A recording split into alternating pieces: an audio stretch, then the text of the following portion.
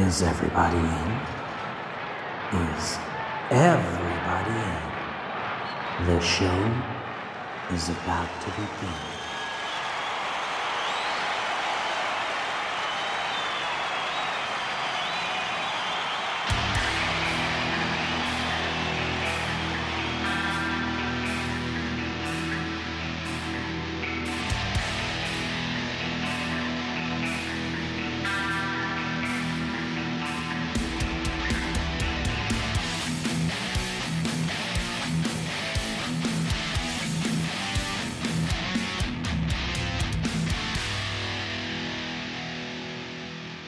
Hey, welcome to another episode of Concerts That Made Us. I'm your host Brian, and before we get into it, find us and follow us on social media. Just search for Concerts That Made Us podcast.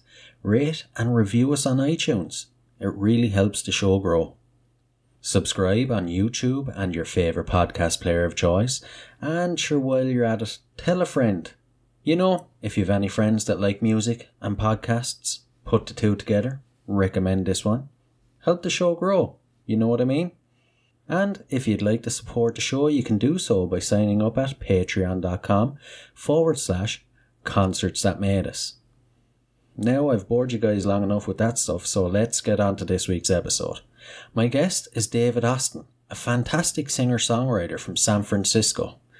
We have a great chat about his career and gigs he's played, and somehow end up on the topic of Irish history. But it's a great chat that I know you're going to love. So, without further ado, let's get on with the show.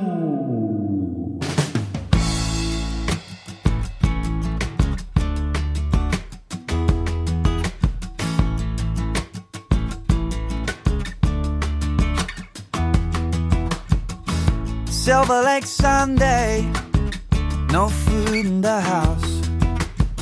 I drove my car to Sunset, needed something to put in my mouth, and I had to step over the junkies that lay on the ground.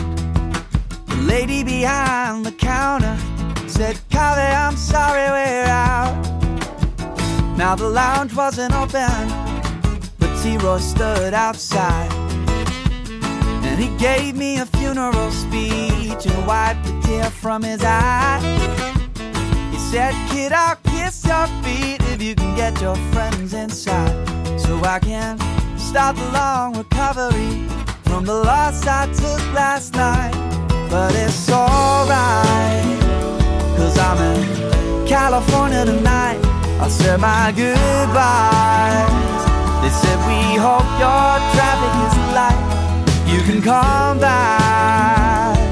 You can come back anytime that you want, if you should want. Yeah, yeah.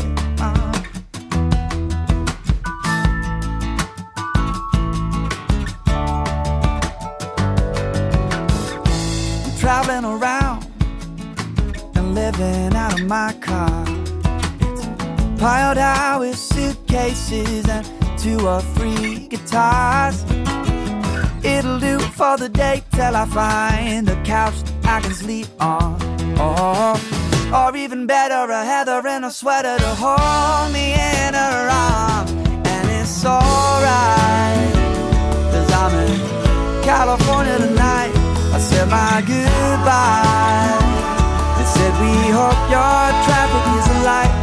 You can come back.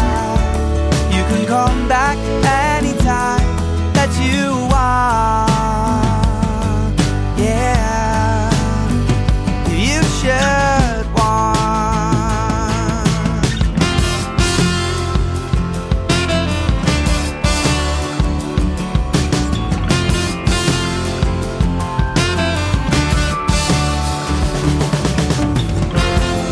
I find myself floating like a whisper on the wind. Destination promise. Who gonna let me in?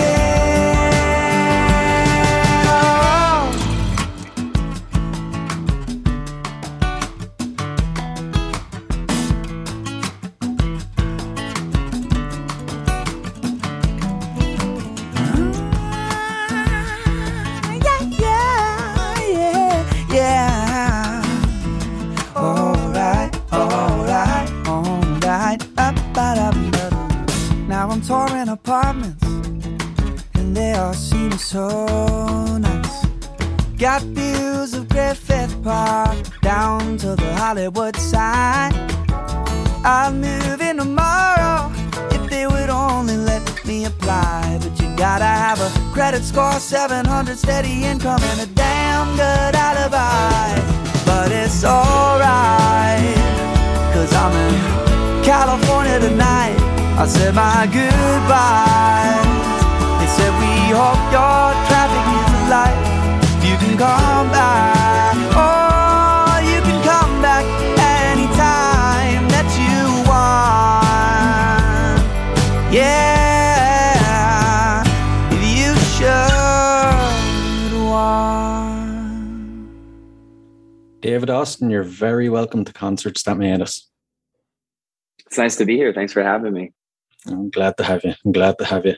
So the listeners just heard Silver Lake Sundays. Would you like to tell them a bit about it? Yeah, absolutely. I wrote that one about probably 3 years ago, and I was basically crashing in Silver Lake, California, which is a little neighborhood of Los Angeles.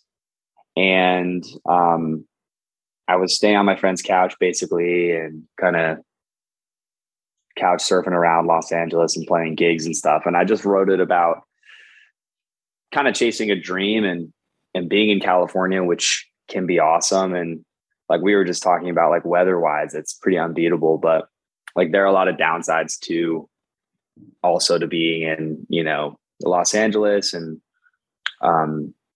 chasing the dream. And there's definitely kind of a grungy side to it. So I kind of wrote it about that, about this like two sides of the coin of doing what you love, but also kind of struggling to do it at the same time. And it's kind of a happy song. It's kind of an upbeat song, and it's kind of been one of the favorites of people.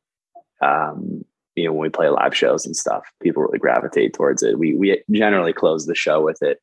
It's a good encore. Yeah, it's a great song. As you said, it's upbeat. It kind of puts you in a good mood. That's one thing I've noticed about your music. It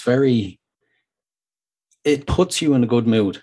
Even your slower songs, it kind of puts you in a good mood. I found myself, when I finish work, I throw on your songs, and they're the type of songs where you could just sit back, and get lost in the lyrics. And before you know it, you're after reaching home already, Thank you, man. I appreciate that. I guess that's kind of what I intend. I like music that's like really listenable, and just sounds good. It's not too abrasive. It's not too niche where it's like only one specific type of person is going to like it.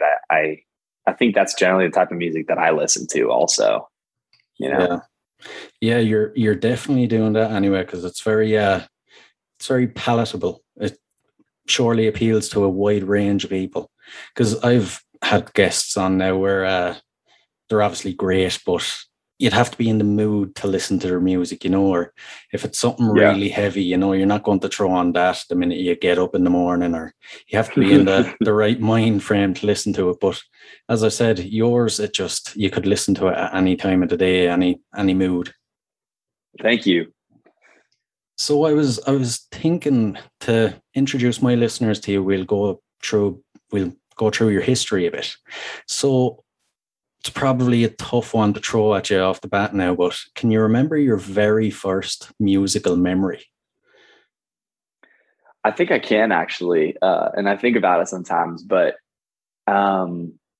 when we were kids, I have two brothers. We had a babysitter. We were probably 2, 3, 4, and she would play that song Deo by Harry Belafonte. You know that one? Yeah. Deo, he's out it. Yeah, so she would play that, and for some reason we would grab, if there was a bunch of bananas in the in the kitchen, we would grab them and put them on our heads and run around the kitchen listening to that song. So I kind of think that that's the first memory. And then I also remember we had a babysitter, probably the same one when we were super young, that song 500 Miles by the Proclaimers. Yeah. she would always play that. And I remember going to, I think it was Tower Records in San Francisco, and buying the CD that song was on. And she bought it, and then we listened to it. I think those are kind of the first musical memories that I have. Yeah. And you've been performing from a very young age. What was it that got you interested in music? Was there a singer you heard that made you think, that's what I want to do? I want to go into that line of work. I think I really started getting excited about like performing in middle school. And yeah, it was classic rock stuff that I was really into. AC/DC, Guns N' Roses. I would go on YouTube and just watch hours of footage of these like 70s and 80s classic rock bands playing, and kind of just dream about doing that myself. So yeah, Axl Rose, I was obsessed with him. I thought he was insane, which he is. And yeah, that's kind of where it started up. And there was a good music program at the school that I went to, at the middle school that I went to, that really encouraged like contemporary music and pop music. And it wasn't just like, learning classical songs on piano and doing chorus and stuff. It was like learning real rock history. So that's kind of where it all started, I think. Yeah. Geez, that sounds like it was amazing to have that at your school.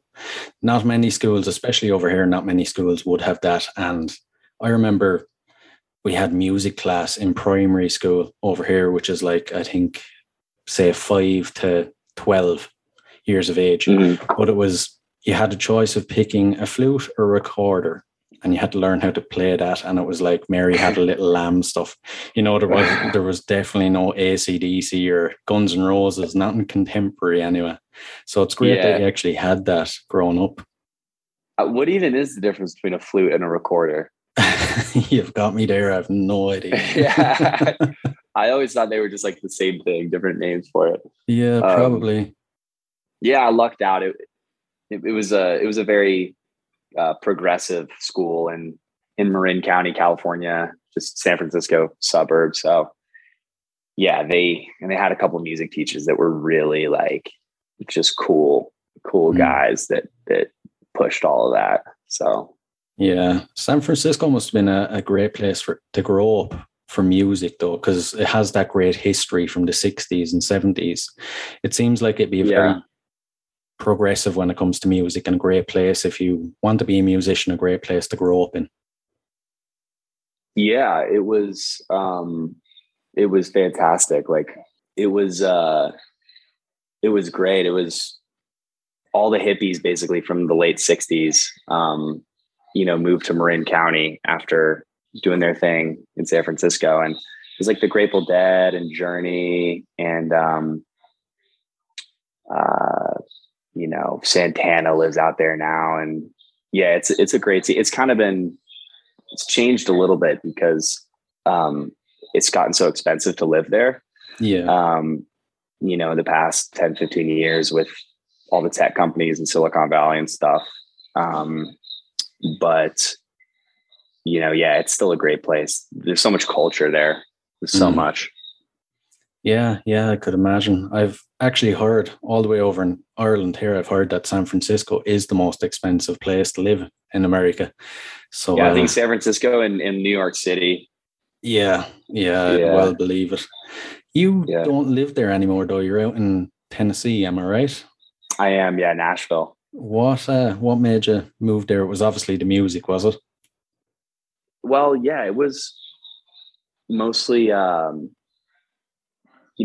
COVID hit in LA, and like I was playing shows basically all the time down there, and everything shut down. There were basically no musical opportunities out there for a long time. And I met a guy in San Francisco who had some really good connections out here in Nashville, and his brother actually owns a studio here. So I had been thinking about it before, but then kind of when the pandemic hit and everything shut down in California, it made it a lot easier, and it made a lot more sense. I also think musically out here, there's a bit more singer-songwriter stuff going on than what I found in LA. And so that's kind of what I do. So it makes sense kind of as a move. Yeah. It was the right fit. So how would you compare it, Nashville to LA? Have you had a chance to play gigs out in Nashville yet? Has COVID eased enough over there? Yeah. And kind of right when I got out here last December, I kind of started. I mean, it's great. I like it a lot. The only thing that is not as good is the weather, but other than that, it's like, it's easy to get everywhere here for the most part. Traffic in LA is pretty brutal. It takes at least half an hour to get anywhere, probably closer to an hour during rush hour. It's great out here. People are super nice. The community is small. You see faces, people that you met before out kind of frequently. And so I'm really liking it. The weather has been a tough part though. Just the winter, overcast. Yeah, it takes a bit of getting used to after being out in California for so long. It does. And the cold doesn't really bother me that much as just the kind of dreariness does. Yeah. I don't know. I don't think you got a lot of that over there in Ireland, right? Yeah, we get, I'd say, probably 1 to maybe 2 days of sunshine during our summer, if we're lucky. During your summer? Yeah, we'll get, realistically, we get probably a week of summer and that's it. But wow, that would probably be like 20 degrees Celsius is how hot it would get over here. And the rest of the time it's overcast and rainy. And like at the moment, does it clear up during the winter? You might see a hint of a blue sky at some stage. But our winters are basically just dreary, wet and miserable. Like at the moment, there's an orange warning out for rain, which means there's going to be floods for the next 3 days. And it is howling and raining now outside the window. Wow. Man, that's crazy. Yeah. So it's Ireland's a lovely, beautiful country, but we don't have the weather, Right. When you say Southern Ireland, are you what actual part? Are you close to Dublin? I'm in Waterford. So I'm originally from Wexford, but I'm living in Waterford now. It's right down at the south. It's about, I think it's just over an hour away from Dublin. Okay. Yeah. We were talking before we start recording. You said you were in Ireland before as well in the past, weren't you? What part did you? I was.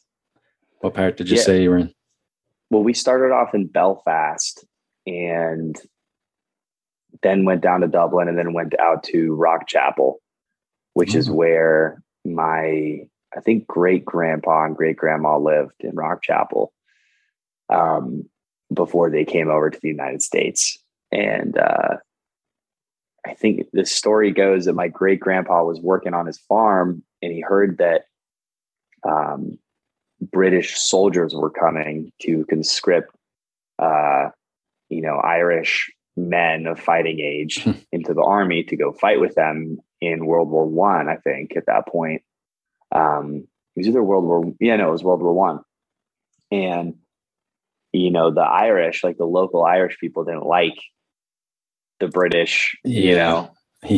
so I don't even know if they were called the Brit. Yeah, they didn't like, there was, conflict because it was Catholics versus Protestants. And, Britain was like, asserting themselves over Ireland. So anyways, my grandpa didn't want to fight for them. So he, and I think a lot of other people too, just packed up everything they had and went to the coast and hopped on a ship and came to Boston. And so probably a very smart decision. He must have just missed out on the Civil War and the War of Independence as well by a few years. So he definitely made the right choice. When was that? When did that happen? I think it was 1916 it started. We got our independence.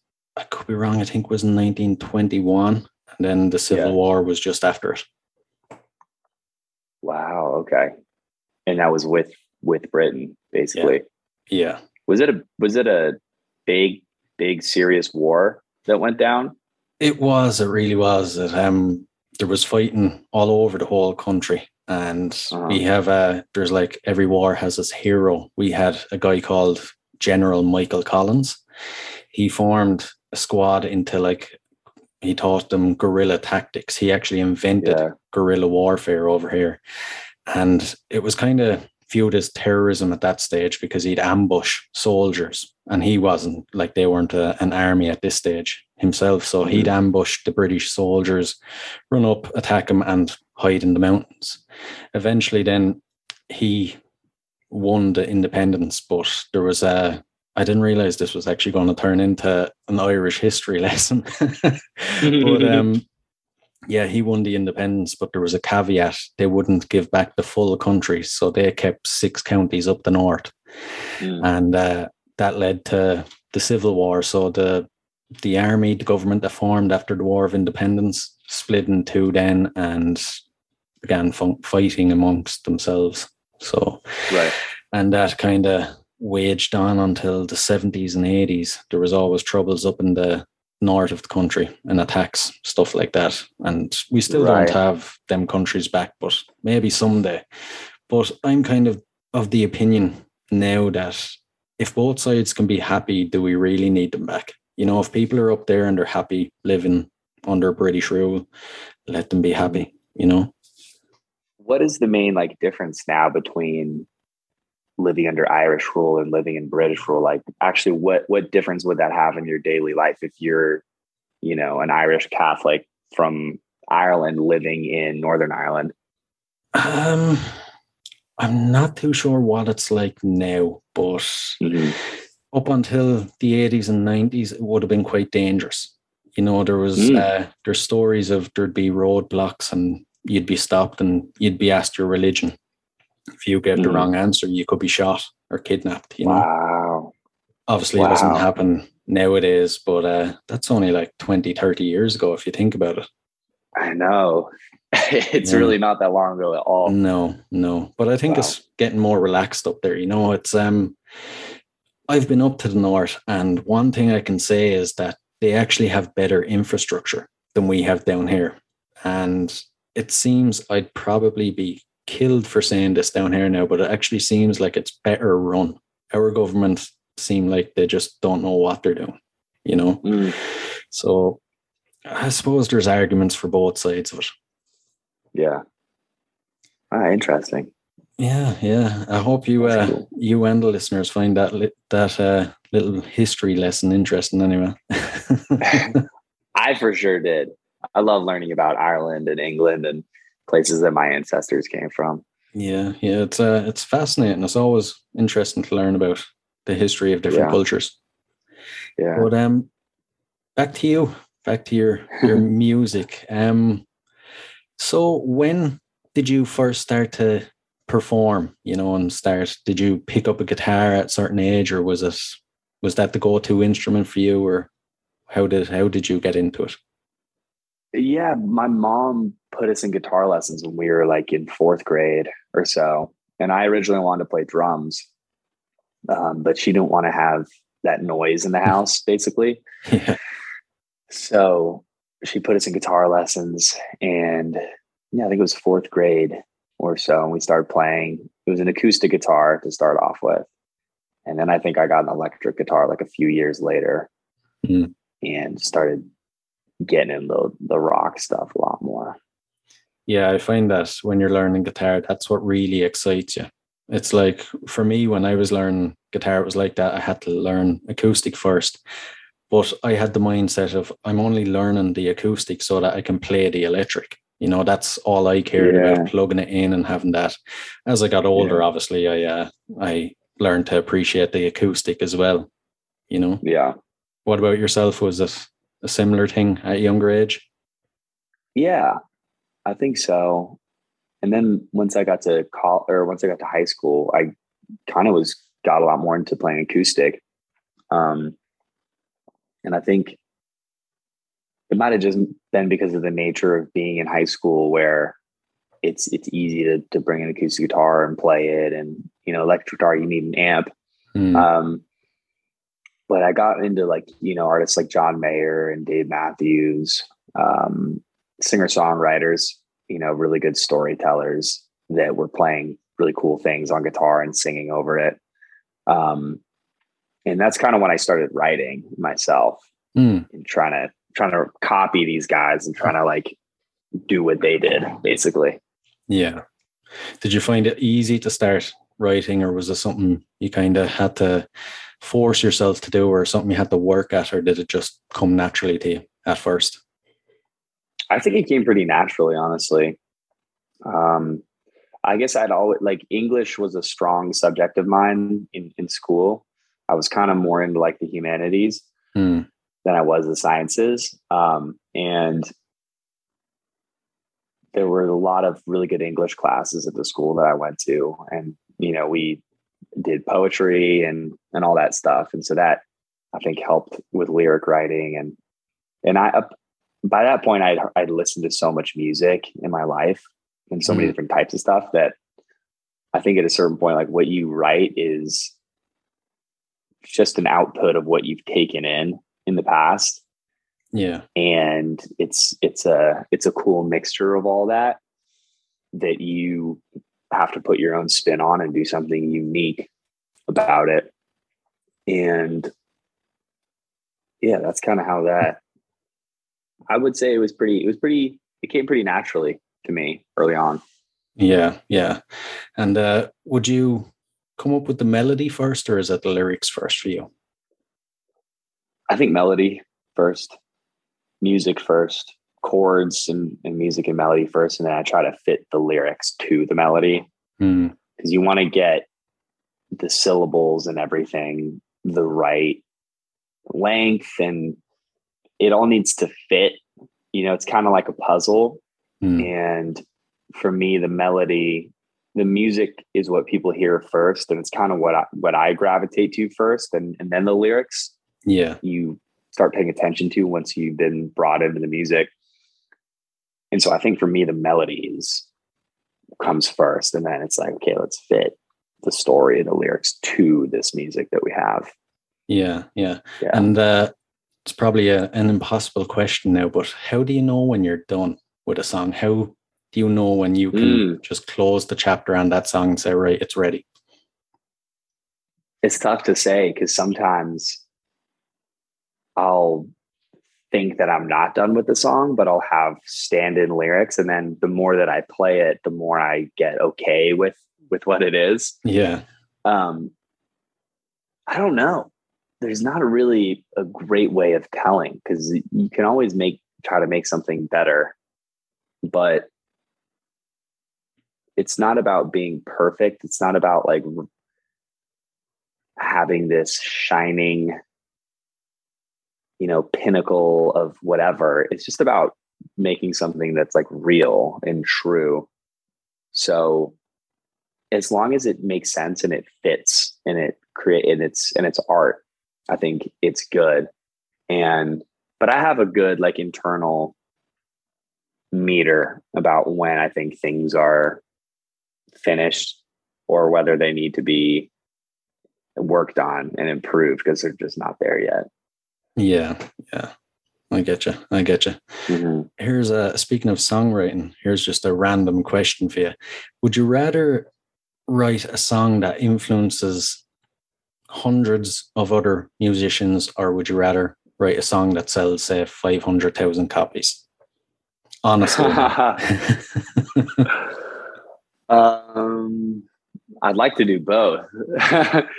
Right now, I mean, the goal is to do both in the same thing. The goal is to have a song that influences people musically and is musically acclaimed, but also reaches a lot of people. So I can't really pick between the two, because they're both great. They're both good things, and getting either of them on any song would be great.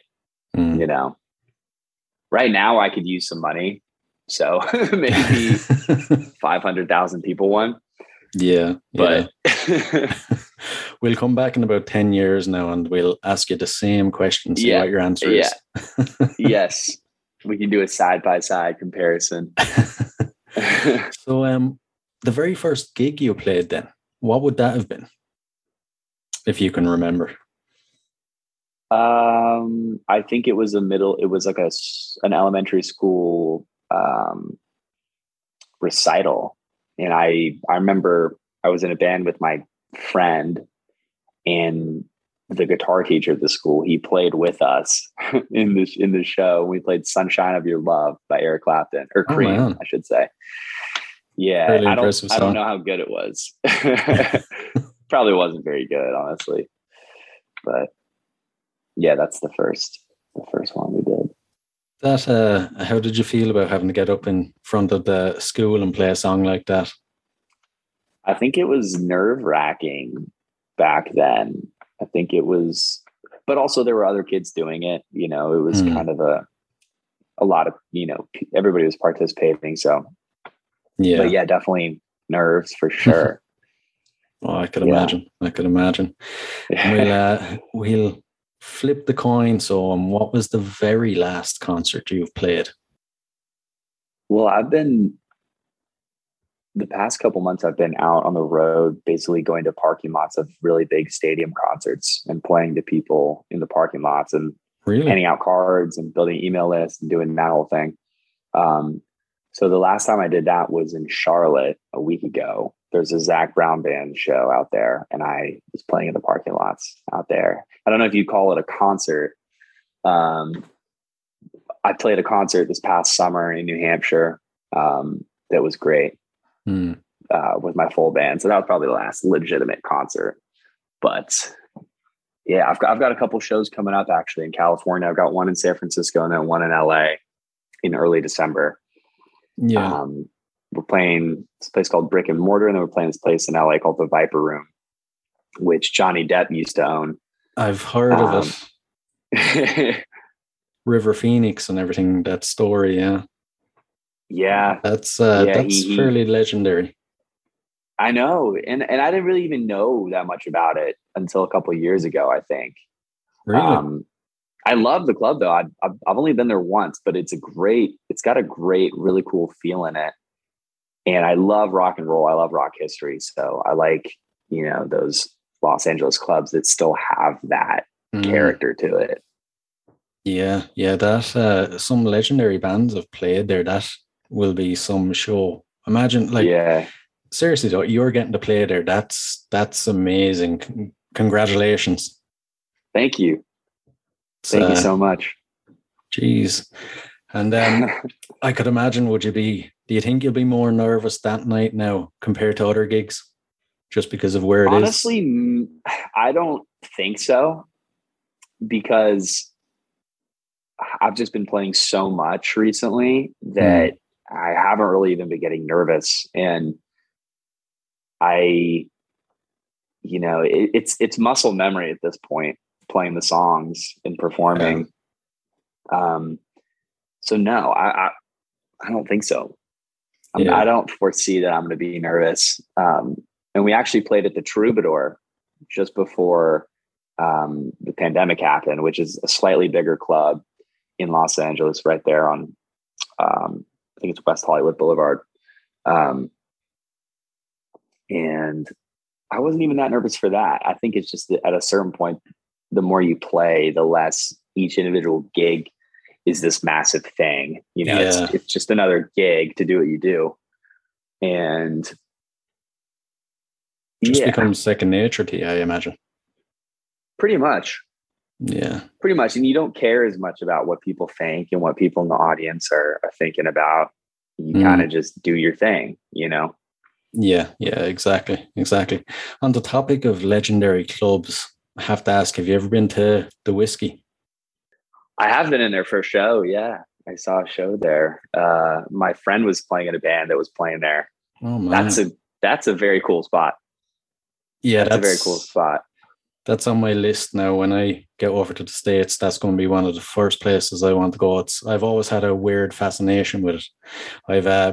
I love the Doors and bands from that era.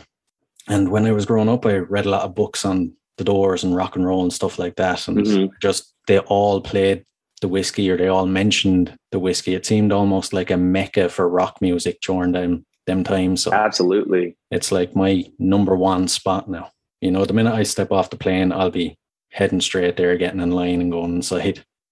I hope I'm not disappointed though. Hell yeah, man. Yeah. And there's a lot of other clubs right around there too. There's the Roxy, the Troubadour's close by. Viper Room is on that same street. Like you probably walked to Viper Room from the Whiskey and the Roxy.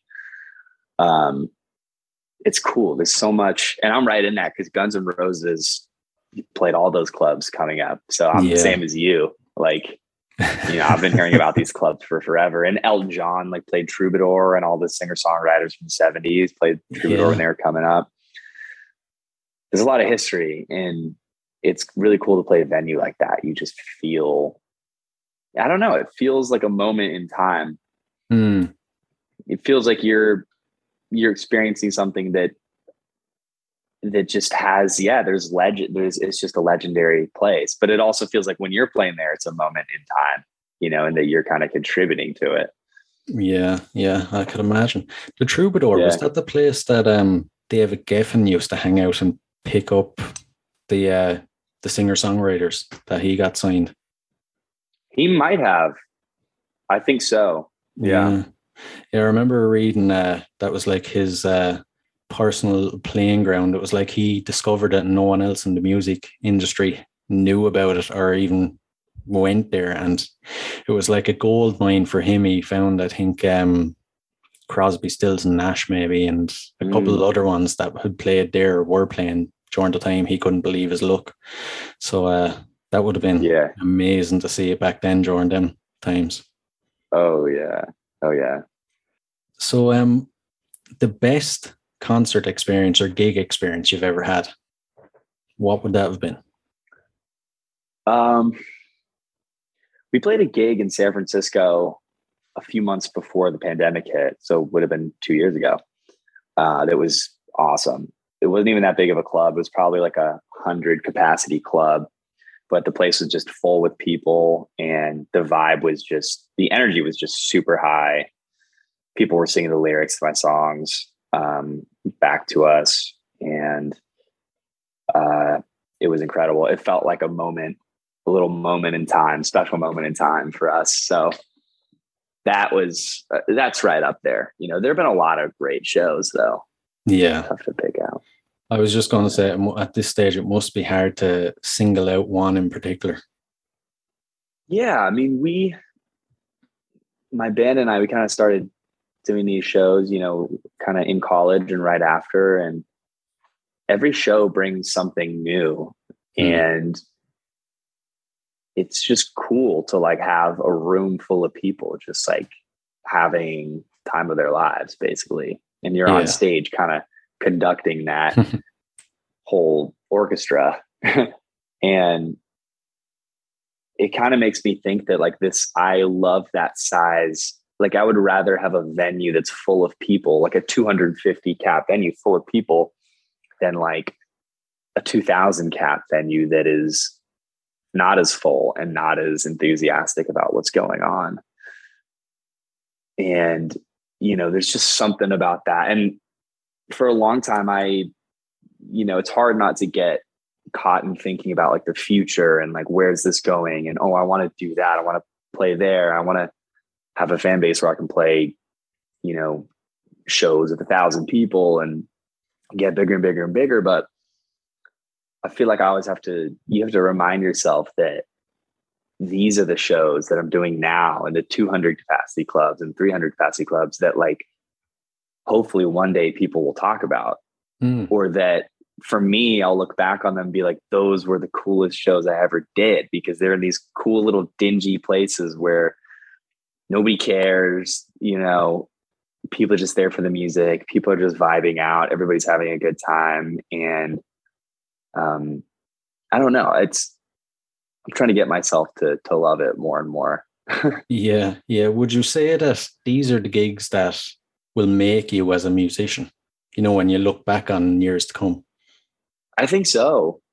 I definitely think so. I think it's where you learn how to perform and how to interact with the crowd and how to be responsible for an entire crowd, like looking at you and wanting to be led by you, basically. Because if you can't do it for a room of 200 people, how are you going to do it for a crowd of 3,000 people? You know? Yeah, exactly. It's a lot more intimate, but it's great because it's such immediate feedback. You can see everybody's facial expressions. You can feel the energy in the room. You can completely get a vibe for how well you're doing and what kind of show you're putting on. So yeah, I think more and more I've been, and I think the pandemic really slowed me down and made me realize, like, no, you have to enjoy this stuff. Like this is great. You know, don't always try to be onto the next thing and onto the bigger show and bigger stage. Like, these are the shows that people are going to talk about and that you're going to remember for the rest of your life. Yeah. You need to really live in the moment. So yeah.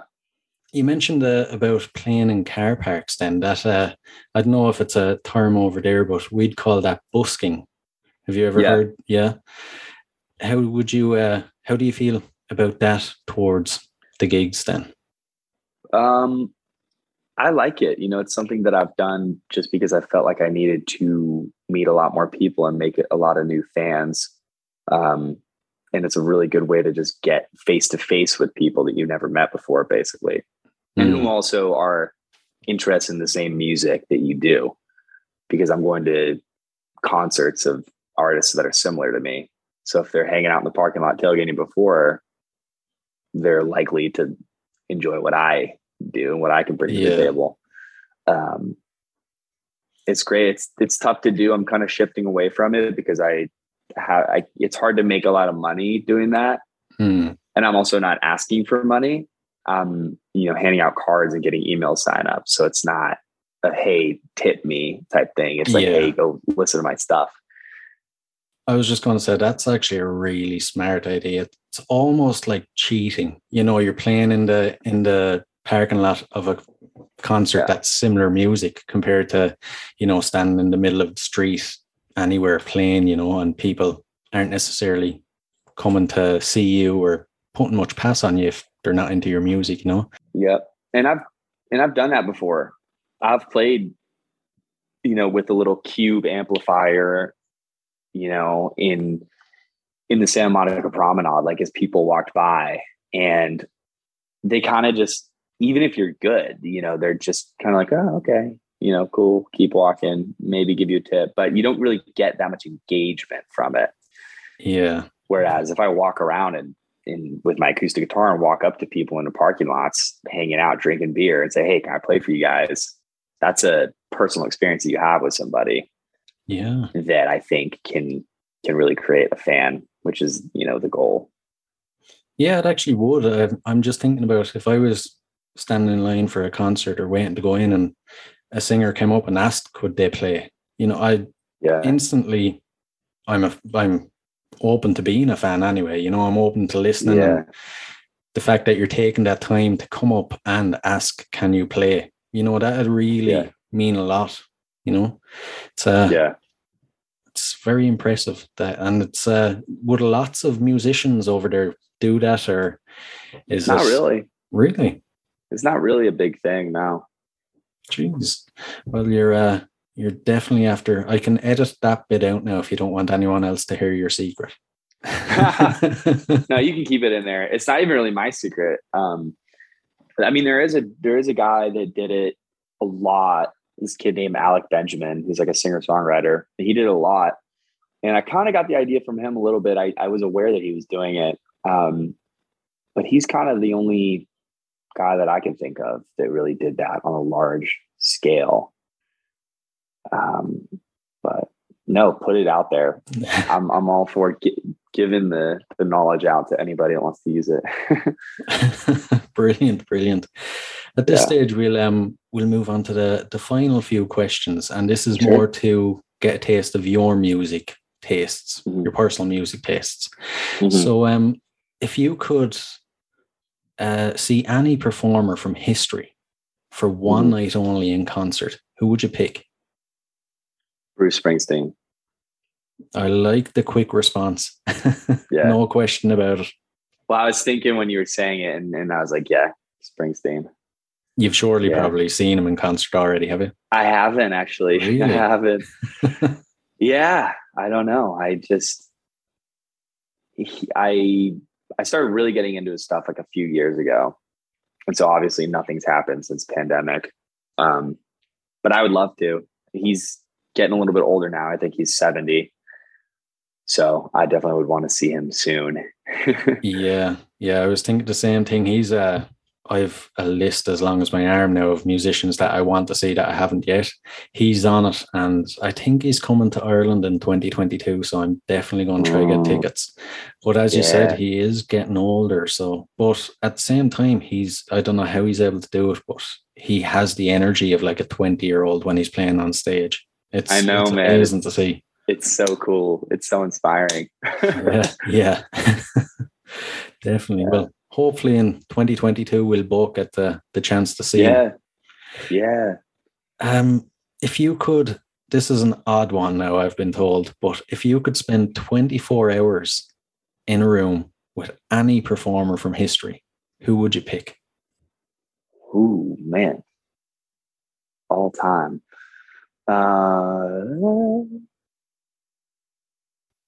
That's really tough. I don't know. I mean, John Mayer is one of my favorites. Billy Joel, Elton, maybe. Okay. Stevie Wonder. I don't know. I feel like I know there's so much footage of them on YouTube and like everywhere now that I almost feel like I know kind of what they're like. Yeah. Just from watching so much of videos of them, you know? Yeah, that's the thing nowadays. Everyone seems so accessible. You know, you feel like you really know them when you haven't even met them, you know? Yeah. It's like a complete flip around from, 40 years ago when they weren't as accessible and you'd only know what you read in the newspapers. Mm-hmm. It's interesting. Do you think it's for the better or it's worse? That aspect, I don't know. I think it's maybe kind of neutral. It depends how the artist is. Because you can still, keep low profile and do your thing and not be in the public eye that much, not post on social media that often if you wanted to. I don't know. It's a tough one. Yeah, it's interesting. Yeah. From the fans' point of view, obviously, it's great that they're so accessible, but I'm sure for the musician, it can be a bit, invasive. I don't know.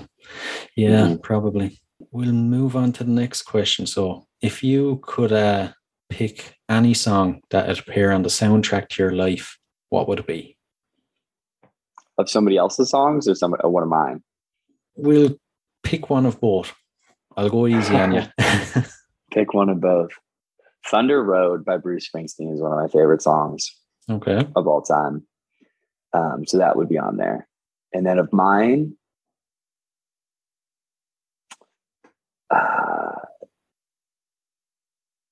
I've got a new song coming out in a few weeks called Let Them Boys Play that I think is pretty fun and pretty poppin'. So we'll go with that. Perfect way to plug it. Yeah. And speaking of your next song, what's in the future? What's coming down the line for you? So I have this double release coming out on November 11th. Let Them Boys Play and Good Company. And then it's going to be 2 months, and I think I might put out another single 2 months down the road.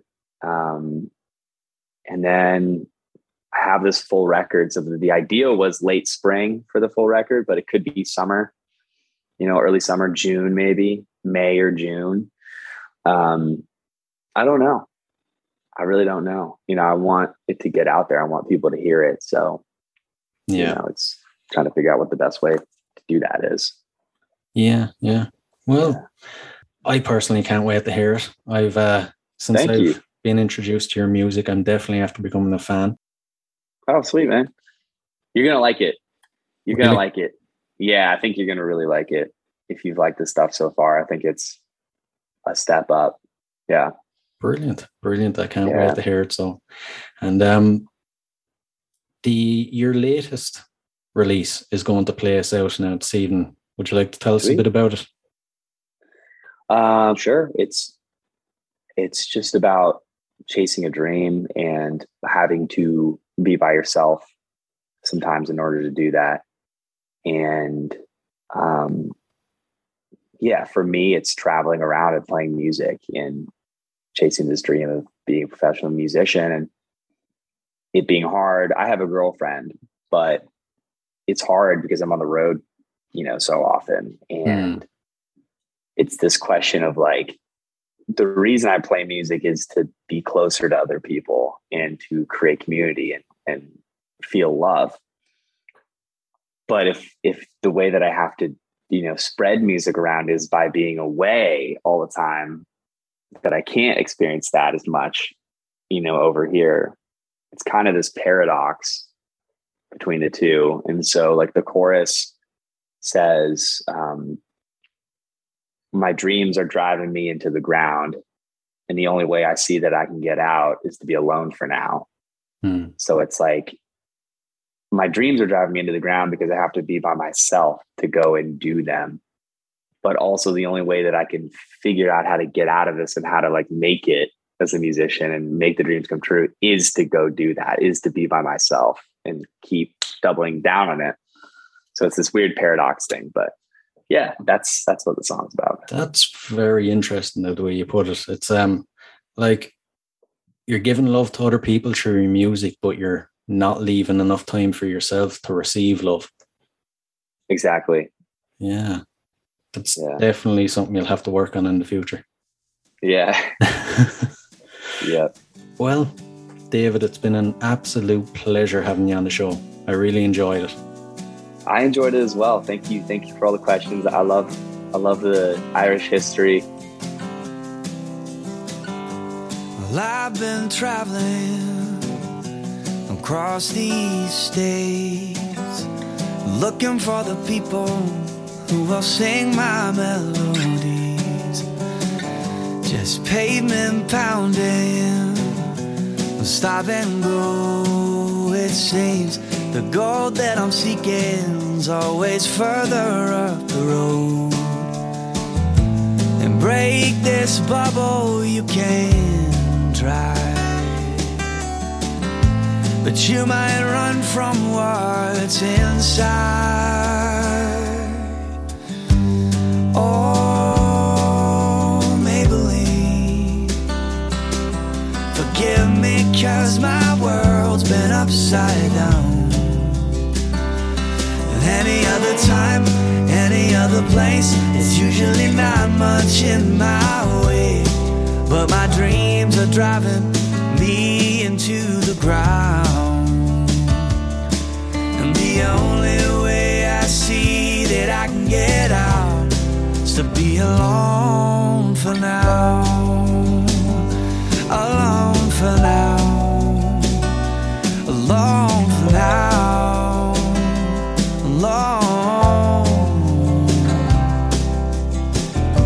A one-way ticket is all I got. I could pretend that I know where I'm going, but I do not.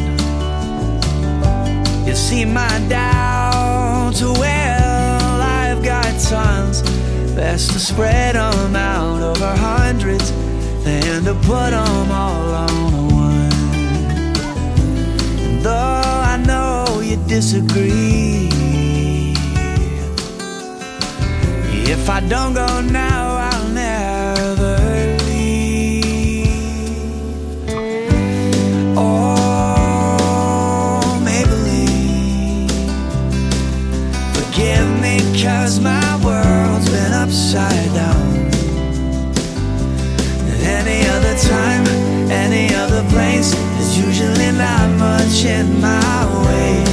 But my dreams are driving me into the ground, and the only way I see that I can get out is to be alone for now. Alone for now.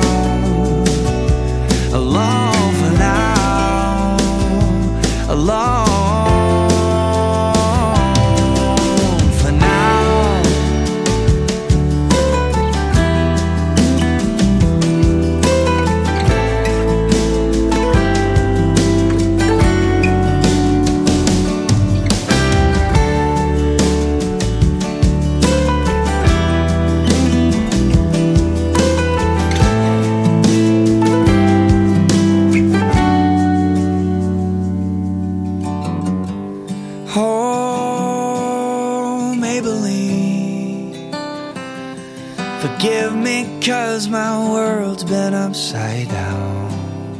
But any other time, any other place, it's usually not much in my way. But my dreams are driving me into the ground. And the only way I see that I can get out is to be alone for now. Alone for now. Alone for now. Alone.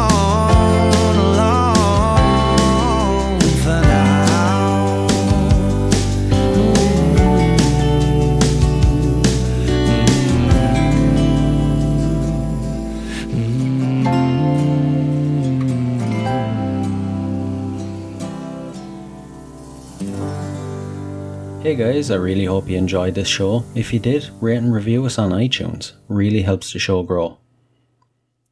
You can find us on social media at Concerts That Made Us Podcast, and be sure to check out our website at www.concertsthatmadeus.com.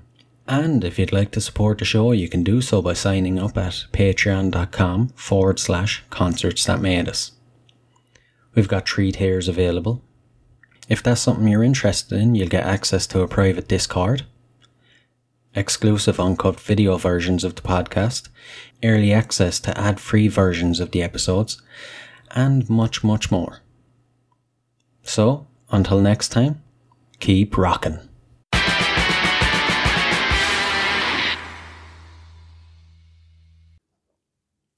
Hey, what are you guys still doing here? The show's over. It's over. You can go home. Go on. We'll see you next time. We'll be here.